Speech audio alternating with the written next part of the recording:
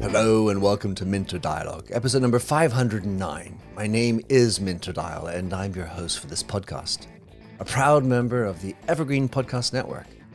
For more information or to check out other shows on the network, please go ahead and visit their site, evergreenpodcast.com. So this week's interview is with Ben Renshaw. Ben is a leadership thought leader, doing keynote speaking and coaching on leadership and purpose-led cultures. He's author of several books, and notably his last book, which was co-written with my friend Sophie Devonshire, Love Work, The 7 Steps to Thrive at Work. In this conversation with Ben, we discuss his atypical background as a classically trained violinist, his work in leadership, and how to chart one's path and find purpose at any age. We talk about the notion of love at work and how to bring about positive work experiences, improving engagement, and how to thrive in life and at work. You'll find all the show notes on minterdial.com. And if you have a little moment, please go ahead and drop in a rating and review. And don't forget to subscribe to catch all the future episodes. Now for the show. Ben Renshaw, great to have you on my show. There's nothing like having someone who is an author. You've been a many times best-selling author and a musician.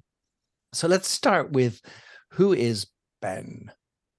Oh, what a great question. Well, look, in terms of dimensions of Ben, I'll give you kind of the potted history, and then look, I did start life out as a classical violinist. So my father ran a little music school called the Yehudi Menuhin School, which is nestled in the beautiful countryside of Surrey, just outside London. It's a very niche environment. There's like 45 children from all over the world who are the top musicians. And I happened to play the violin, but I had when my father took the job, it wasn't about, his children going to this school.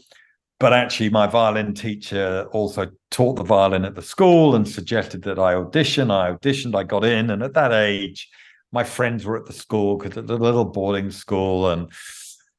But I had this kind of a real conflicted relationship with music because I was very good, but it wasn't my passion. In fact, my passion was sport, and I wanted to be a professional footballer, but I didn't have the talent, but I had the talent for music. I also didn't enjoy academia. So there was a very conscious trade-off for me. I'm going to stick with the violin. That means if I fail all my exams, it's fine because I've got the violin. I did scrape through my exams. But then I then took a gap year. And as a musician, you don't take gap years, you just keep practicing. But I started traveling, and I went and lived on a little kibbutz in Israel in the desert. And that really began to open my eyes. There's more to life than the violin. Then I went to America and I worked on a summer camp, very creative environment there. And I really got the love of travel and freedom and different cultures. And I came back to London and I started at what's called the Guildhall School of Music and Theatre at the Barbican. And in 2 weeks... Atavistically, you felt like you had to go keep on the music, even though... Yeah. But after 2 weeks, I'm out of here.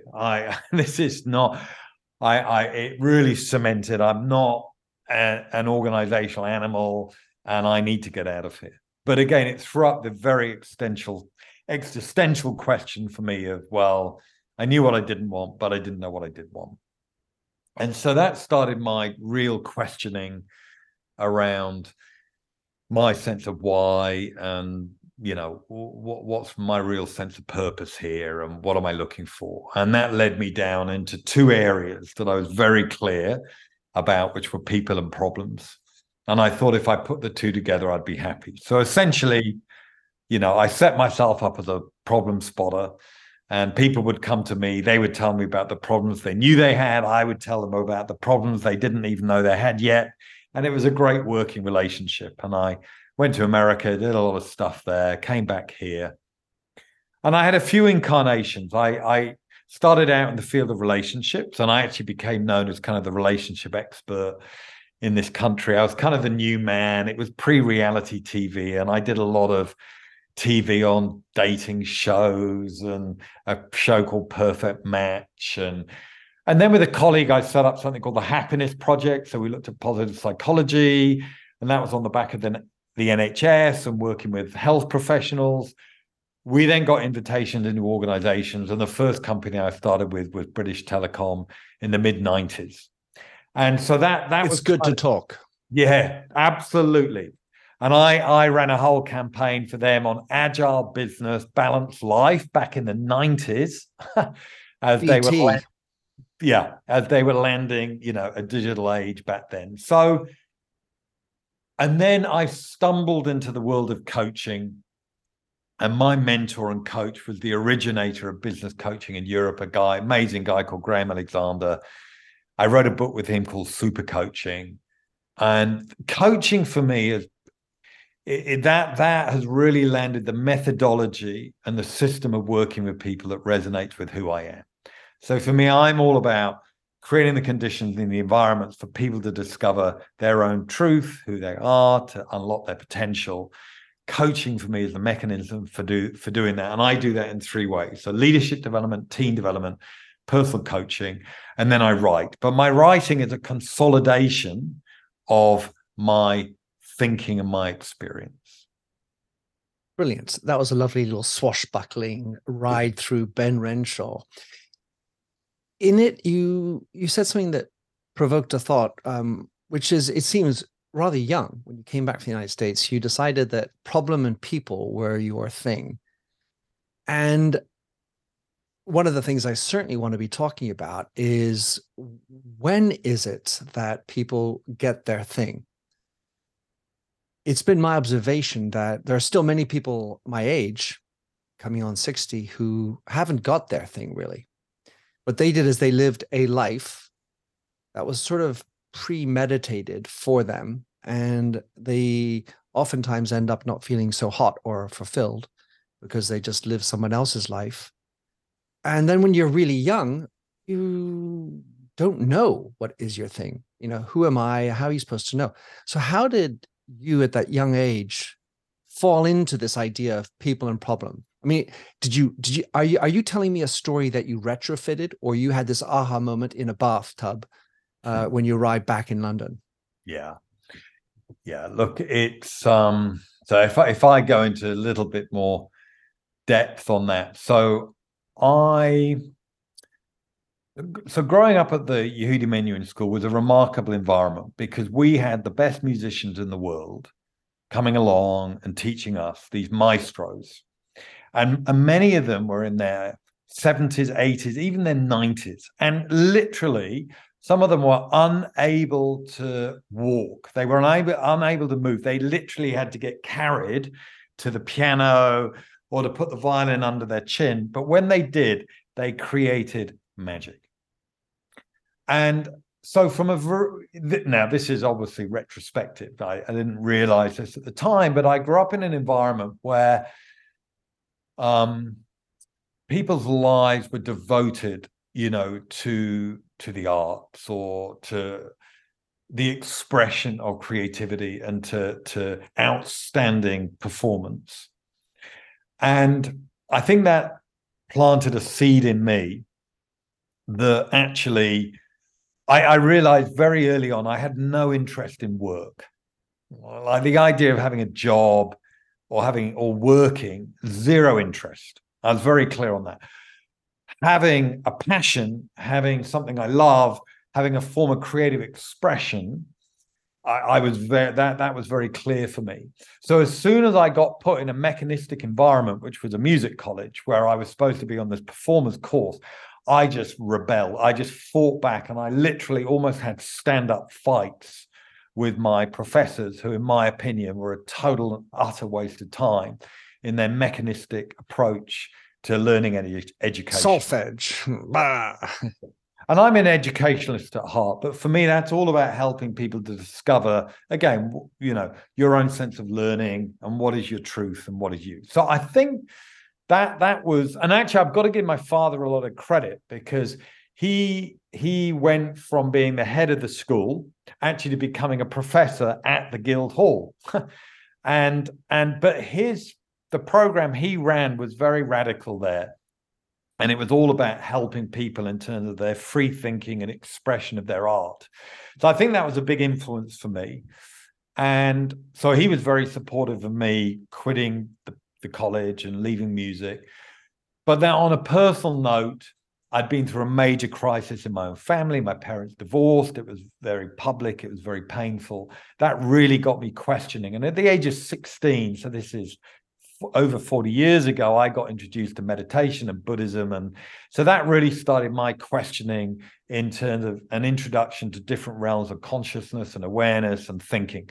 So right from, again, as a teenager, I entered into the world of meditation and what's now called spirituality, but really challenging conventional thinking. So I've always, I think of myself, I'm unemployable. I wouldn't last a day in a job, but I partner with some of the biggest organizations in the world and really help create the conditions and the environments for people, to discover their own sense of purpose and actually how can they be the best version of themselves in those environments, which really led me, so writing Love Work with my collaborator, Sophie Devonshire, that book is absolutely the synopsis, of 30 years of synthesis of what does it mean to love work? Firstly, what is work? How do you define it? How do you look at it? And what is a model and a system that takes you on a journey to really discover, develop, and then absolutely deliver the work you love? So I have a couple more questions before we get into the book. I have several questions, of course, about that. But one is you go to the States and you become the relationship guy. And I'm just wondering to what extent that was a reflection of the divorce son. Yeah, look, I mean, I've made, virtually every mistake you could make in life, and that's all, from personal experience and without a question, the impact of, my parents' divorce. I mean, that destroyed me, destroyed my world at the time, put me in the world of therapy, etc. to this day. And, done a lot of work on a personal level around, family of origin and the impact on self and me. And then obviously I'm a parent with 3 kids and the impact of that. And I've been through a divorce. So I've got a lot of experience around trauma, the impact of trauma and how that's influenced my work and what I do. So so everything I do is very, number one, personally driven, because it for me, I'm not a researcher. I'm not an academic. I'm not a theorist. So I'm not going to come out with some thesis. Everything I do and every provocation that is absolutely born out of direct experience, what works, what doesn't work. And that's, born out of 30 odd years of coaching senior leaders, developing leaders at every level in organizations.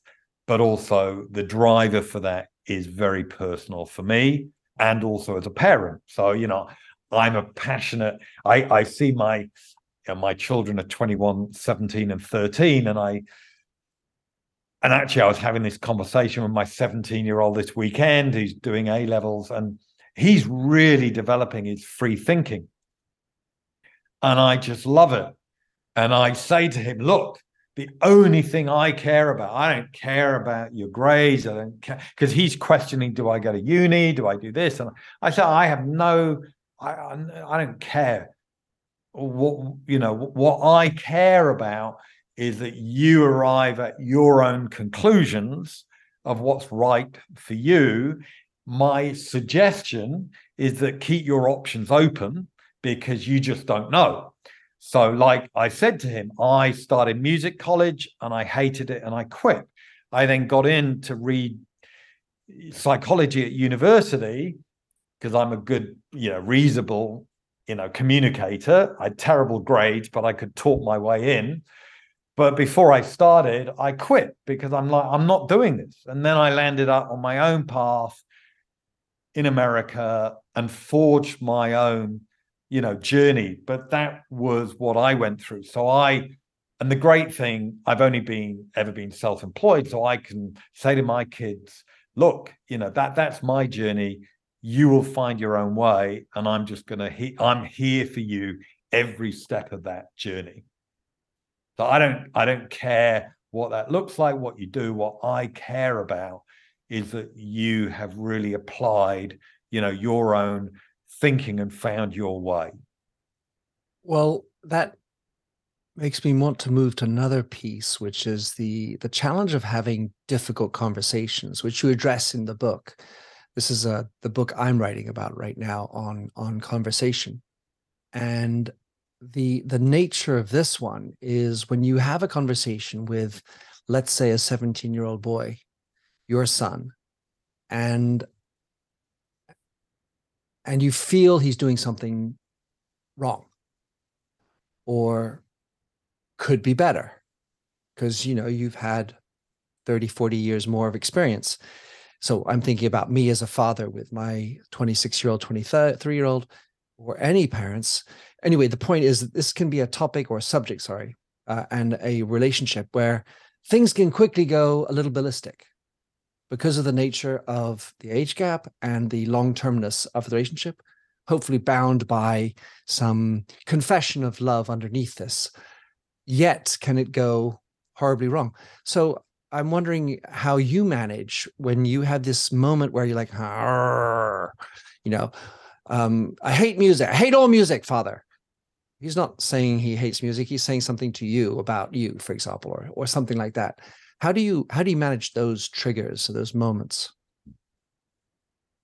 Yeah, look, it's a great question. Look, I think that one of the areas that I feel very, very strongly about is creating the conditions and the environment of obviously what's now called psychological safety. I think that I have spent most of my life with fear and feeling afraid.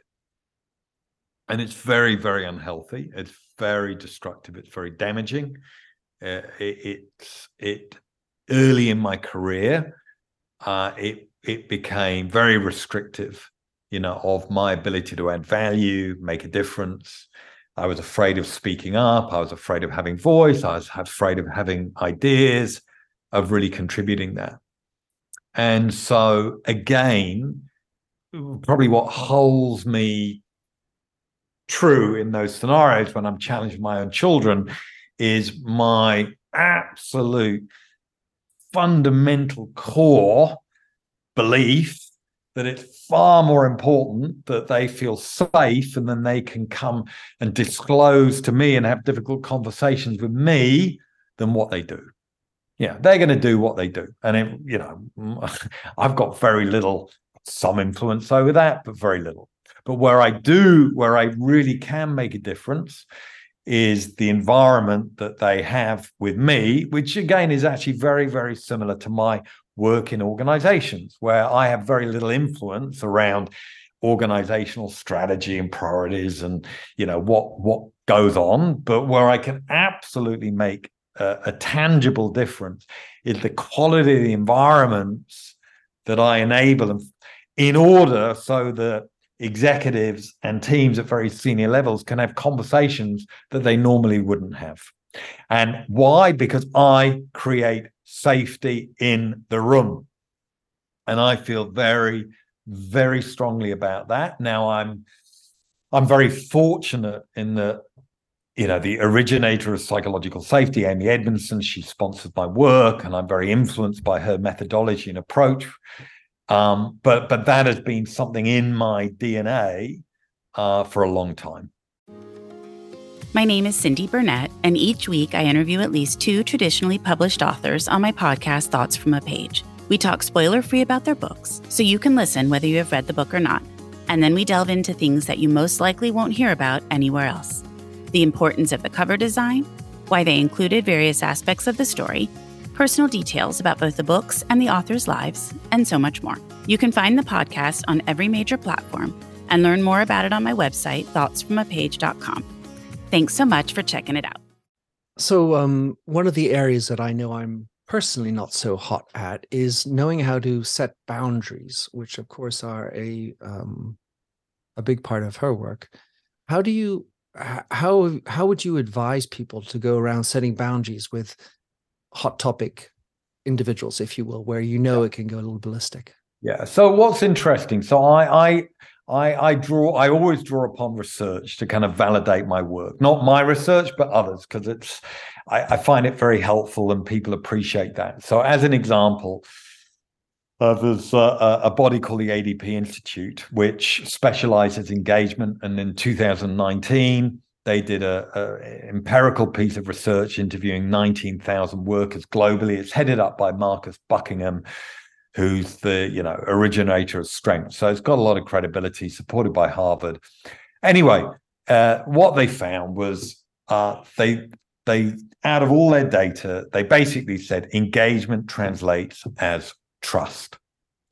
And they found that there were 10 key indicators that really impacted engagement.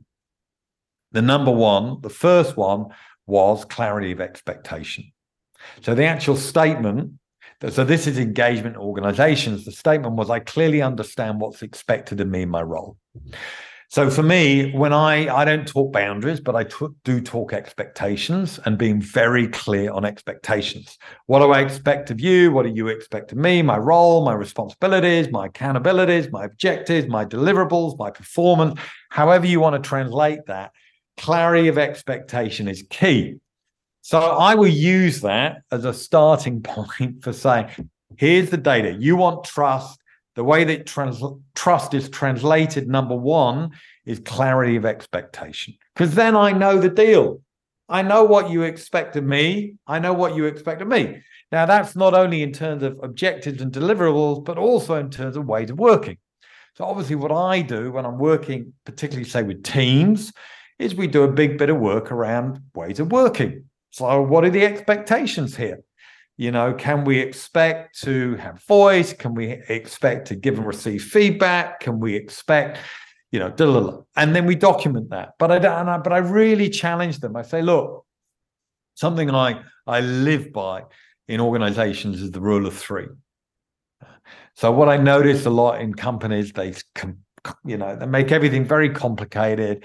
There's way too much stuff. You can't remember any of it. And I supported the president of Heinz in the UK, Dave Woodward, fantastic guy for many years. And he lived by this rule of three. So he only communicated in threes. And it works. It's very memorable. So when I'm working with companies, we will synthesize expectations, rule of three. Here are the three things. And then you review and you monitor that. And it just makes life easier. Yeah, nothing like that list of 10 things, is there? I mean, you get past 3, and you're like, I don't remember what the fourth one is. Yeah, well, let's go into this notion of finding oneself. You have at the very end, you have this wonderful quote from Benjamin Franklin, which I have to find. He said there are 3 things that are hard in life: diamonds, something, and knowing diamonds, hard steel, and know yourself.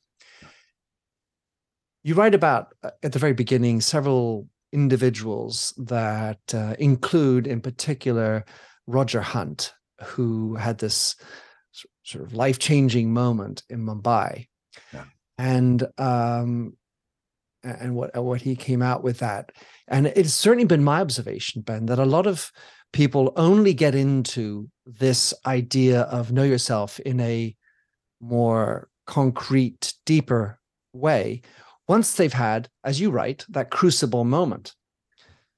But it seems a shame to wait for the crucible moment. Yet, when you're young, I mean, unlike you, when I was young, I had no idea. And I think that for a lot of young people, what's your passion? What do you want to do in life? Who do you want to be? I think a lot of people don't know. And then what can be the stimulus in between that don't know, don't passion, have had no experience? Because, all you've done is gone to school. I mean, yeah, you're 20 years old. You might have done a gap year, but, you still haven't done shit. And then observe what happened in Mumbai, or for me, 9/11.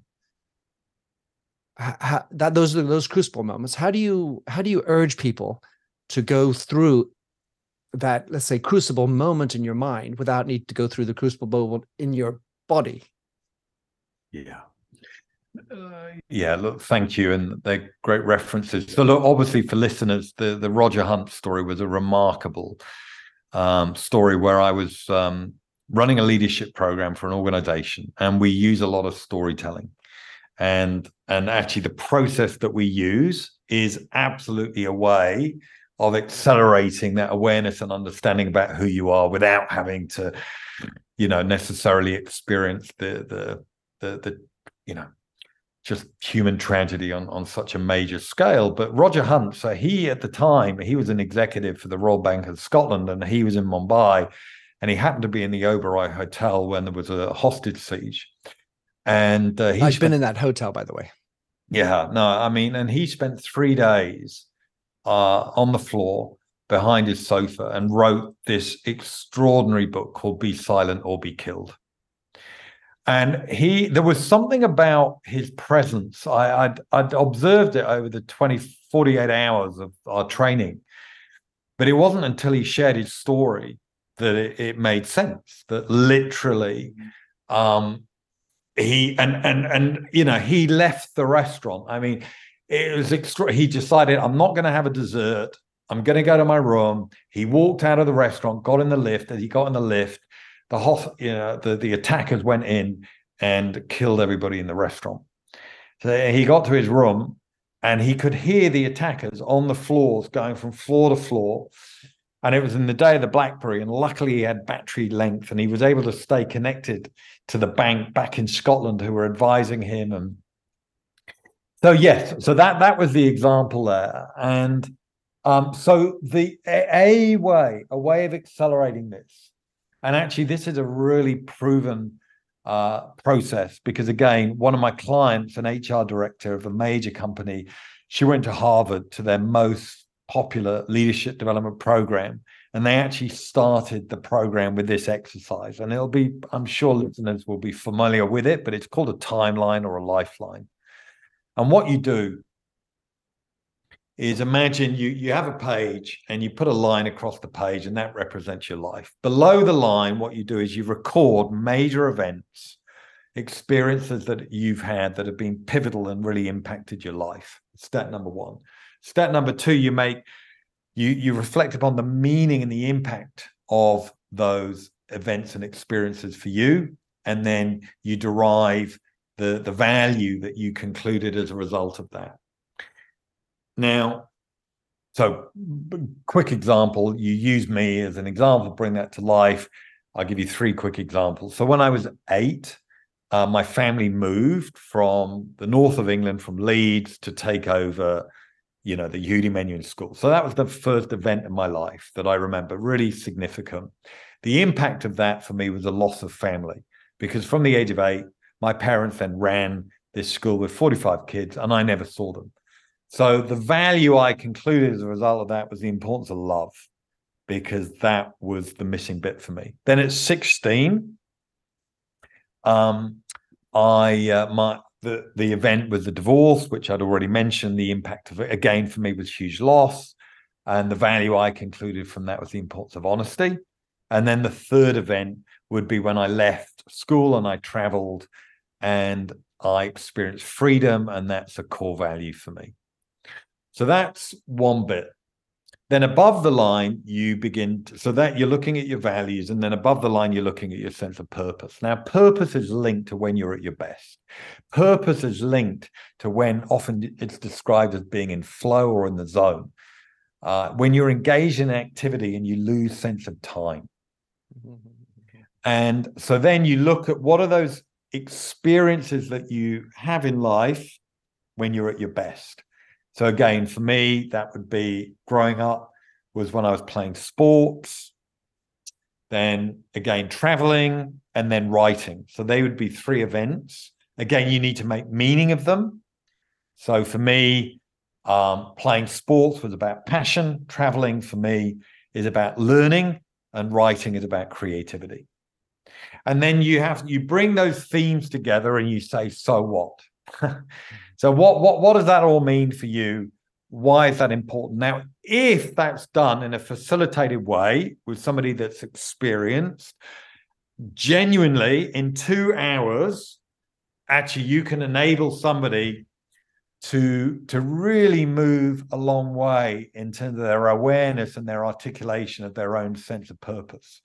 Now, I remember on one occasion I was asked to run a program for high potentials I used to do a lot of work in AMEA, so Asia, Middle East, Africa, and India.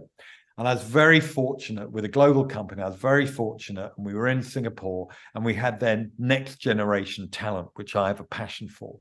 And I had a big argument with the sponsor of the program, because I wanted to do this exercise.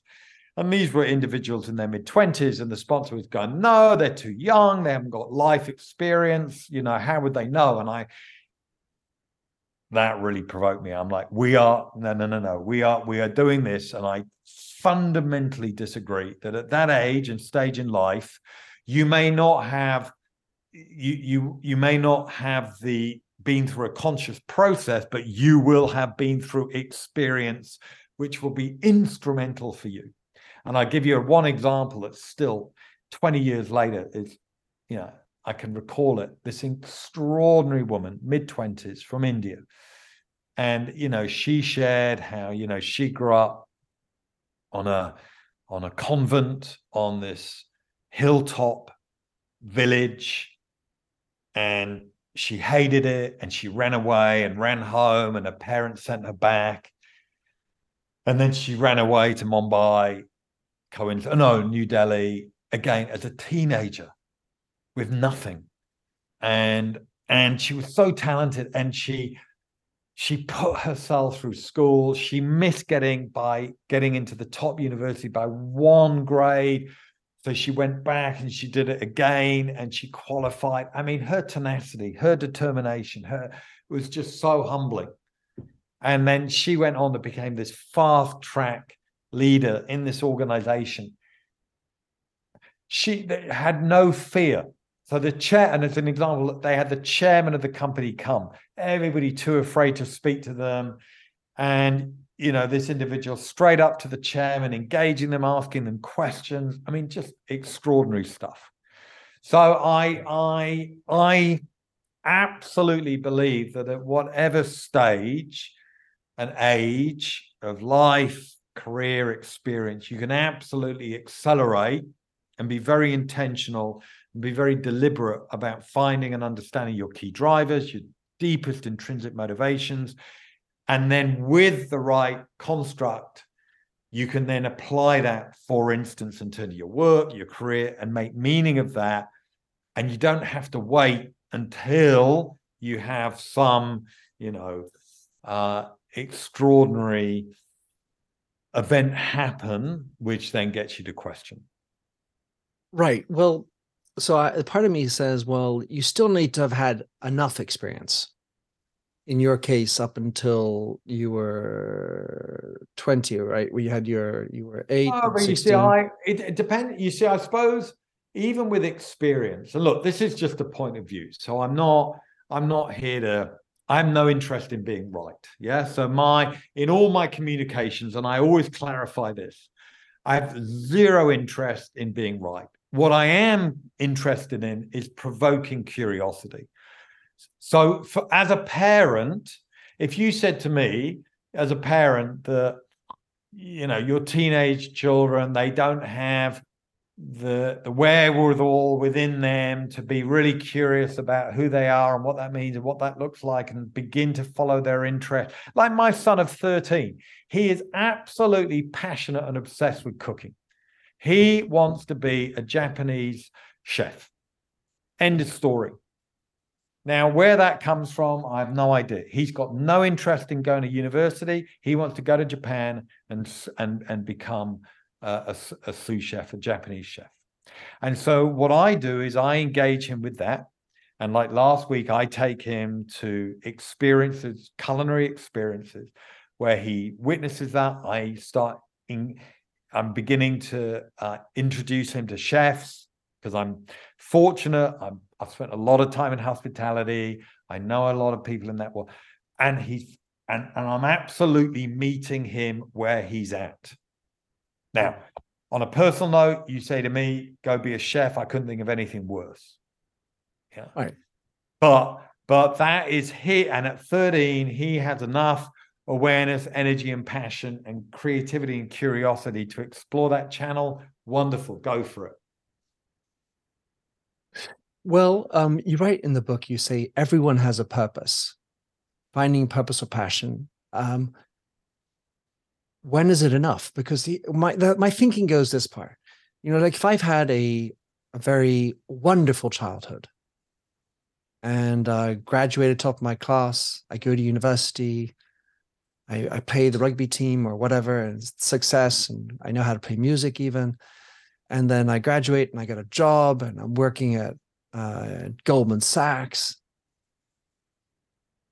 It feels like there isn't any roughness to that experience. And while there's always some kind of trauma, like, well, my father wasn't there enough, or I saw an accident, a car accident, that there are other things that are more or less tangible, but I certainly don't feel like I have a right or wrong about it either. But I think of so many people who won't take that step to spend those 2 hours with Ben Renshaw to go through this timeline. Look, it's a great point. And I mean, when I listen to you, it almost makes me think about our current prime minister. I mean, Rishi Sunak, who's, highly privileged, educated, Goldman Sachs, married into... Ticks a few boxes. Yeah. Married into a billionaire's family. And you got to ask yourself, what does he stand for? I mean, what is he about? I don't know. I mean, I really want him to succeed. I appreciate the challenge of the role, but I won't get into politics, but I think that in my humble experience, it usually is a major event that gets people to step back. But having said that, I also absolutely, and I have coached, I'm thinking of one CEO I coached who has had just a fortunate life. Yeah. And, was an accountant and came from a very stable family, quite an artistic family, became an accountant, worked their way up to CFO, head of strategy, and then was in the right place, right time to be a successor for a CEO. And when I started coaching him, I was working in the organization. I was running a big program on purpose. He had very little interest. But because he was on succession and he'd had some feedback that it would be good to look at his emotional intelligence and his own sense of purpose, and we engaged on that level. Well, 18 months later, he became the next CEO, and his inaugural address was him sharing his personal story about his purpose. You never, ever predicted that. Never. And, so I've also had experiences of people that, again, that wasn't out of trauma, that wasn't out of tragedy, that was out of organizational need and succession for the top job, and he engaged with purpose and created, literally, we created a whole framework of being purpose-led as CEO, and he implemented that framework, and he defined what did success look like, how would he know, what would that mean? He applied that to strategy, to people, to stakeholders, and he absolutely drilled himself on that. And as an accountant, he had his dashboard and all the rest of it. So I've absolutely seen that in action as well. Mm. Well, let's talk about love a little bit. You cite Paul Snider and the quote, which I like very much: "Love is the most underused word in business. It seems to be incongruous that as human beings, we carve out 8 to 10 hours a day to live in environments where love is supposed to be absent." And I've had on my show a woman called Yetunde Hoffman, who wrote the book, The Value of Love-Based Leadership. I had a woman on my team when I was running Redken Worldwide, and she was the unofficial director of love. So it's not a topic I'm unfamiliar with, yet I wonder how you define love in this case in work. Yeah. Look, thank you. It's a great question, and it's always been very much on my mind. I mean, about 15 years ago, I was working with Intercontinental Hotels Group, and they created a core purpose, Great Hotels Guest Love, and they actually came up with a loveometer. So they were really measuring, guest love. So obviously moved from guest satisfaction to guest love. So again, I have been in organizations over the years where love has been in the conversation. It's been in the way of how would we know and how do you measure? I think that I was, Sophie and myself and writing Love Work, we were very deliberate, again, in terms of provoking, not, like work or tolerate work, but no, love work. And so the starting point in most of my work is meaning. So create the condition for people to define what things mean.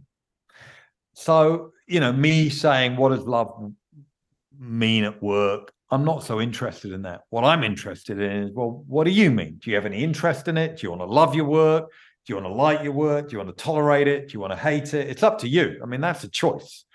You don't have to love your work. Personally, I couldn't imagine a day, if I didn't wake up every day loving my work, it's incomprehensible to me. I love my clients. Most of my clients I've worked with for over 20 years.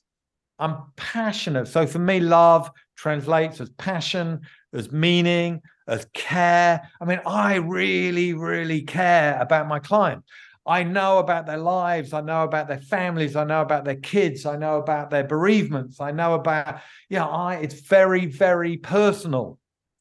I got an email yesterday from the wife of a client I coached, a lawyer 10 years ago, an email from his wife telling me that his father had died.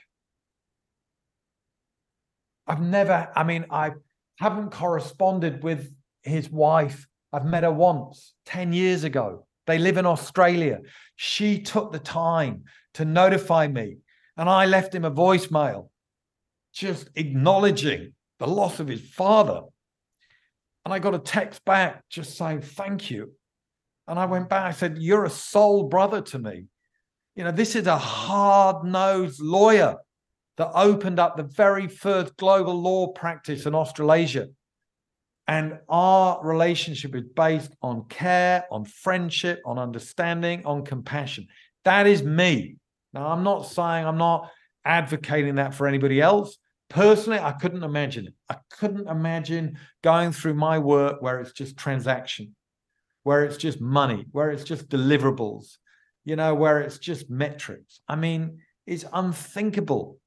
But I understand that that's other people's realities. I get it. Personally, I don't choose to spend be in environments, in those environments. But today, I'm very fortunate. I work with a construction program. They're building one of the biggest roads in this country. It's a £10 billion, government program. It's big stuff. And we are having a very strategic conversation about purpose right now. And whether strategically they want to go down the road, apologies for that, but they're building a road. They want it to be the greenest road ever built in the world. And do they go down the road of positioning that as purpose? Well, presumably you're just going to grow a lot of grass. So, I just share these examples. They're for me. So I would be encouraging anybody that listening that works is, well, what does it mean for you? Yeah. Right. Well, I hear you. And of course, the idea of measuring love is a hoot. I think that is charming that such thoughts are even considered. I read about empathy a lot. And one of the things I regularly get asked is, how do you measure empathy? Which is possibly relevant in a concept of programming artificial intelligence, where you're trying to assess its ability as an engineer, I would say, more than anything else. But so many of these human qualities like courage or confidence are not things you should be putting numbers to, or love for that matter. So here's the thing then, Ben, when you talk to a client who you make them understand what's important to them, and you're like, well, what the hell are you doing at this job? How often does that happen? And then how do you handle that? Because at the end of the day, if you were to run this out and do that to a lot of people in large organizations, you would have a lot of people flooding the exits, in my opinion. Yeah, so it's very interesting, and I understand that. It's actually not my experience, and I feel I'm very, very, very clear with clients on this, that number one, the grass isn't greener. So, before thinking of, quitting and before trying to, think of changing your external reality, you have to focus on your internal reality. Most people are miles away from having done the sufficient introspection to even understand where they are. What does that mean? What does that look like? Now, love work, there's 7 stages to that. And genuinely, if you'd have worked through that, there's a discovery phase, a development stage. The final stage is delivery, is implementation. That's now genuinely subject to where you are. I would say it's minimum 12 to 18 months before you even get to any implementation with sufficient awareness and understanding. What is your foundations? What's your infrastructure? Yeah. And, so as examples, being so clear on your own sense of purpose and your values, and how do you codify that, and what does that mean and look like? Really defining your, work, and what does success look like, and what's the criteria for that? Really understanding, your strengths, and how do you play to your strengths, and what does that mean and look like? And, I could go on and on with these very, very important elements that you need to work through and clarify before you even get to a decision about what choice to make. And just on an example of that lawyer who I just mentioned, and why I'm so close. So there he was running this extraordinary global practice. The market softened, and he was leading. The market softened. The firm wanted him to go back to practicing law. He couldn't do another transaction. He was done. But it's challenging. There he is. He's got, this incredible lifestyle, lives under Harbour Bridge, 3 kids, and he didn't know what to do. So what actually emerged out of that was what he called a decision-making framework. And he identified 10 critical questions for him to reflect upon. We spent 18 months looking at those questions. What is my purpose? Who do I want to spend time with? Yeah, what's really meaningful for me? What are my financial drivers? What do I want to contribute to society? And then we looked at options. Do you stay as a lawyer? Do you leave? And it was very interesting. His final option was to become an entrepreneur, because as a lawyer, very risk averse. What actually emerged out of those 18 months was he then set up a company with a former CFO, a mate of his, which was called something like Purpose and Profit. And they set up a social ethical investment fund. Out of that, they then bought a dairy for a few million. And then 7 years later, where he's now, that dairy is worth tens of millions. You'd never have predicted any of it. And that's just one example. I could give you multiple examples of people that have been through that very introspective, reflective journey. Out of that, they've arrived at places they would never have predicted. And that's not just on age. One quick note, just in COVID, the son of a client of mine, because I'm passionate about next generation, And he was in recruitment. He then found another opportunity. So he resigned, went to this other company, but just as COVID hit, that company then didn't take him on. He couldn't go back to his old company, so he was unemployed. So he called me up in crisis. I coached him for a year during COVID. He landed up in technology and he went through all of this, and I write about him in Love Work. And he is now flying in fact, he's now in the field of customer success, got another role last week, reached out to me again with an update. You couldn't have predicted any of it, but he was committed to doing that introspection. And he's 25 years old. So again, I can give you all spectrums of age, stage of career, hierarchy, all of that good stuff. Well, no, I totally appreciate that, Ben, and for having been through such a journey myself with my company, I completely understand all of these things. Yet, if I were the chairman of that company, the chairman of the board, I don't know if your friend was also chairman, but and I say Ben Renshaw's coming, fuck, he's gonna get everyone to scram. Look at this guy; he becomes a dairy farmer. So, what advice do you give to you see what I'm saying? What advice do you give to people who are running organizations that you want and they want to align their values and purpose to create a workplace that fosters a sense of love and fulfillment? How do you get over that hump where everyone's running for the bloody another raison d'être written on a wall?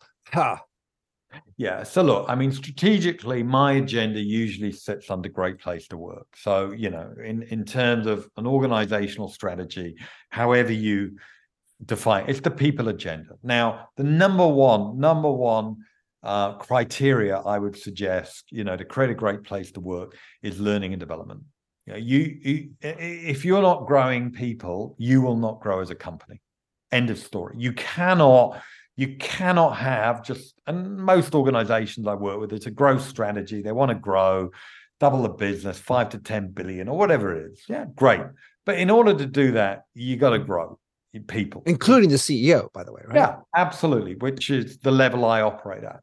And so with that in mind, then you're looking at learning and development, you're looking at succession and future talent. That is critical. And if organizations don't do that, they are totally at risk.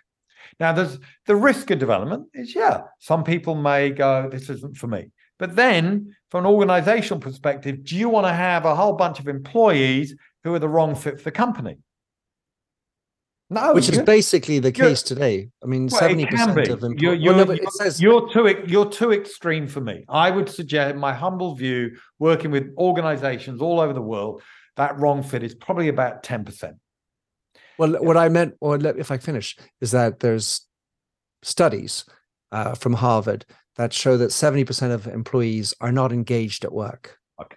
Now, so thank you. So when we're talking about engagement, that is different, because I would suggest by investing in people's learning and development, part of the rationale for that is to drive engagement. And the companies that are not afraid. So I work with companies, they're very, very clear. They absolutely advocate for employees that, in terms of what they call good leavers. Yeah, you want to leave, that is great. We will support you with that, obviously with the intent that you could come back, that we don't want to hold you here. We don't want to restrain you. Mm-hmm. And I think enlightened companies recognize today that absolutely, that it's fantastic. Go off, get some new experience, but come back. And if you've got the confidence and the belief in you as a company that you are that brilliant an employer, people will, not only will they be great advocates of you as a company, they will spread the word. They'll be like, you want to go and work here. Why? Because they invest in you, they believe in you, they champion you. You're free to come and go. And we are, and for me, that's very much the type of future organization, the really kind of mechanistic companies that are fear-based, that are, we're terrified of our talent leaving. You will not survive into the future. Well, it's like Sting said, I suppose if you love somebody, set them free. Absolutely. Brilliant. Ben. Well, thank you for a very impassioned podcast. Great to have you on the show. I'm great friends with Sophie, and I've had her on the show already. How can someone track you down, hire you, read up what you're up to, get your new book? Because I know you've got a new book, How to Be a CEO, coming out. Yeah, look, thank you. Look, the easiest way is just, go to benrenshaw.com, or please just link in on LinkedIn. That's my favorite tool for that. It's the easiest way. And I love conversations, and really appreciate your time and your questions and your interest. So love work is out. How to Be a CEO will be out in September, but the easiest way is just keep in touch with Ben Renshaw. Beautiful. Thank you very much, Ben. Thanks for having listened to this episode of the Minter Dialogue podcast. If you like the show and would like to support me, please consider a donation on patreon.com/MinterDial. You can also subscribe on your favorite podcast service. And as ever, rating and reviews are the real currency for podcasts. You'll find the show notes with over 2,000 and more blog posts on minterdial.com. Check out my documentary film and 4 books, including my last one, You Lead, How Being Yourself Makes You a Better Leader. And to finish, here's a song I wrote with Stephanie Singer, A Convinced Man.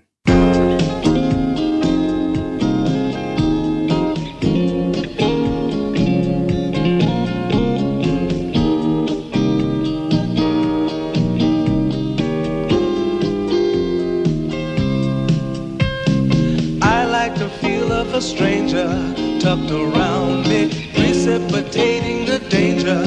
To feel free, trust is the reason. Still I won't toe the line. I sit here passively, hope for your respect, anticipating the thrill of your intellect. Maybe I tell myself there's no use in me lying. I'm a convinced man, building an urge. I'm a convinced man, to live and die submerged. A convinced man, in the arms of a woman. I'm a convinced man, challenge my fate. I'm a convinced man, competition's innate. A convinced man, in the arms of a woman. Despise revenges and struggle with deceit. Live for the challenge so life's not incomplete. What's wrong with challenge? I know soon we all die. I like the feel of a stranger tucked around me, precipitating the danger. To feel free, trust in my reason, and let me show you why. I'm a convinced man, practicing my lines. I'm a convinced man, here in these confines. A convinced man, in the arms of a woman. I'm a convinced man, been to the test. I'm a convinced man, I'm ready for an arrest. I'm a convinced man, in the arms of a woman.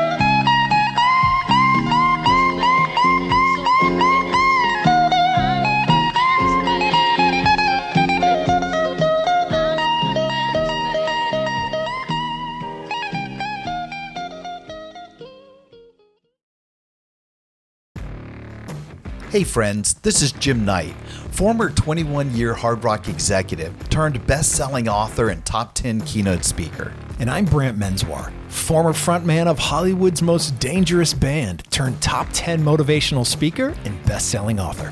We host the how-to podcast Thoughts That Rock, where we talk to rock stars, athletes, CEOs, astronauts, and even next-door neighbors who share their expertise and opinions. Together, we tackle the most interesting and challenging topics of today. Whether you want to learn how to become more confident, how to deal with anxiety at work, or how to write a hit song, or use Brazilian Jiu-Jitsu in life, we've got hundreds of episodes to help amp up your life and move you forward. Subscribe to Thoughts That Rock wherever you listen to podcasts, and check out evergreenpodcast.com for more information.